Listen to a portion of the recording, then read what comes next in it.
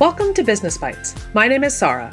This is the podcast for busy professionals who want the quick hits of business terminology, historical context, and strategies for integration. This week, we're going to be talking about Thomas Kilmann conflict management styles.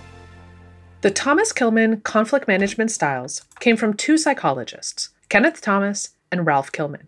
This style has four primary areas where it assesses individuals into different conflict management styles. Neither of these is good or bad, right or wrong, just different approaches that folks tend to have preferences around when they're dealing with conflict. This particular model operates under two axes. One, focusing on assertiveness, which is the degree to which you're looking to satisfy your own concerns, your own needs, or your own priorities. The second dimension is on cooperativeness. This is the degree to which you're looking to satisfy the other person's concerns, needs, or objectives. Let's run through each of these five areas.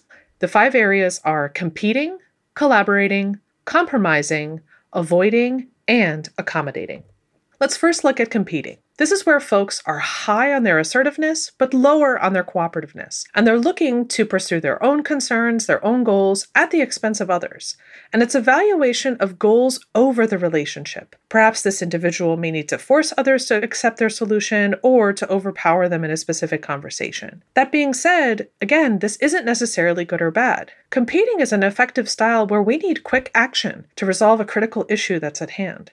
This is not the opportunity to have a long discussion, have a conference about it, and I like to use this as an example of when you're in a crisis situation, let's say you're working in an emergency room, we don't have time to have a long discussion about what to do with the patient. We need to decide and immediately determine what we're going to do in that moment. In order to be effective at competing, you need to be able to clearly express yourself assertively, help other people understand what your position is, and use the influence to help guide that forward. If you use too much of this style, however, you're not going to hear from other people because it's going to seem like you're pushing your own agenda a lot. But if you don't use this style, there is a challenge where people won't think you'll step in to make the decision when it's needed. Let's move to the collaborating style. This is where folks are high on the assertiveness scale and high on the cooperative side. We're trying to really dig into the issue to understand what are the underlying concerns, where we're valuing both the goals and the relationships. That problem we've got is just an opportunity for us to get to know each other better and reduce any tensions that might happen. But collaborating takes time. When we're thinking about doing collaborating, we want to integrate solutions, seek commitment, which means we need to include everyone. We have to show we can do active listening, confront without intimidating, and get to the root cause of a situation. That being said, if you're overusing collaborating as a style, some folks view that diffusion of responsibility or accountability as a challenge, that you're not willing to step up and make the decision if it's needed. However, if you're not using collaborative as a style, you're not giving folks the opportunity to participate in the decision-making and the resolution of what the issue might be. Moving on to compromising. This is where folks are in that middle ground around assertiveness and a middle ground around cooperativeness. We are concerned with goals and relationships, but we're seeking to find a compromise where you can get a little bit of what you want and we can get a little bit of what I need too. That being said, if you're going to use compromising as a style, you have to be willing to sacrifice part of your own goal to reach that resolution. But you can't do any compromising if you don't know what that other person wants as well. This is an effective style if we've got time constraints or we're coming up with a temporary solution. Is this the item that you want to fight on? Or, you know what? I'll let it go this time. Or we need to maybe find a different way to come up with a solution. If you overuse this conflict mode, you can give the perception to people that everything is negotiable. Come at me, we'll find a way, we'll give up a little, and then we'll go forward. But if you don't use this style enough, it will create power struggles and unnecessary confrontation because folks won't think that you're willing to give anything up. The next style to focus on is avoiding. This is that lower assertiveness and lower cooperation. Now, I often hear from folks, this sounds like a bad style, and it's not necessarily. This is about not choosing to immediately address the conflict at all.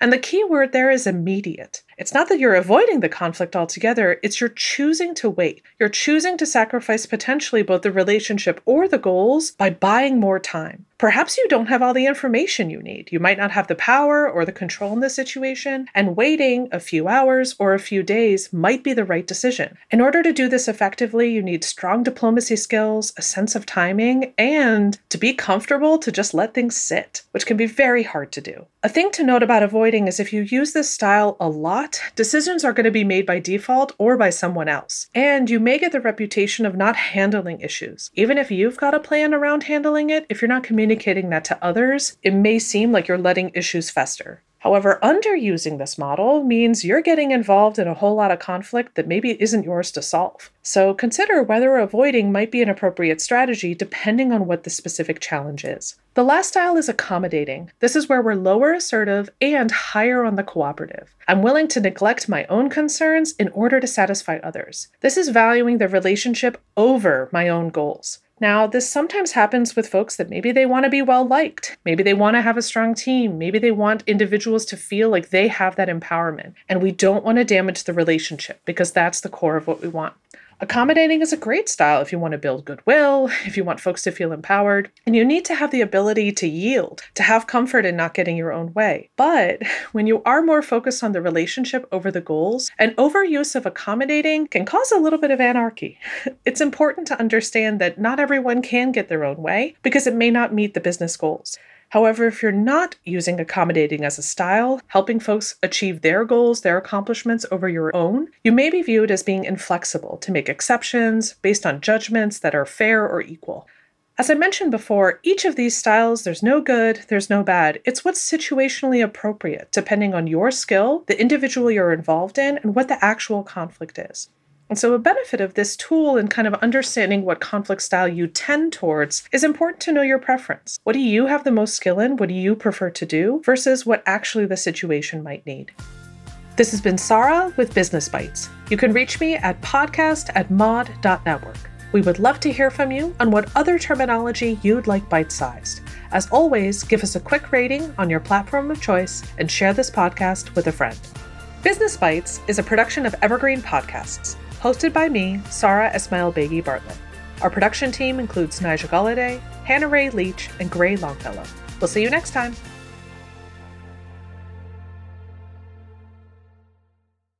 Have you ever found yourself scrolling through financial news and wondering, how does any of this affect me? How can I read a major headline and truly understand what impact that has on not only my portfolio, but my life? Well, our goal on the podcast Inside the Street, hosted by Wall Street analyst Sella Schifre Partners, is to provide public investors and young professionals with a deeper understanding of the mechanics that drive those major headlines. And what better way to dive into these mechanics than hosting Wall Street analysts themselves to discuss the newest trends in finance firsthand? Well, on our show, we bring you real perspectives from the front line. Hearing these analysts give commentary has made our listeners much more well-versed on the financial markets. This approach to discussion allows our listeners to engage in conversation with much more educated opinions and predictions. So be sure to check out our show, Inside the Street, wherever you find your podcasts.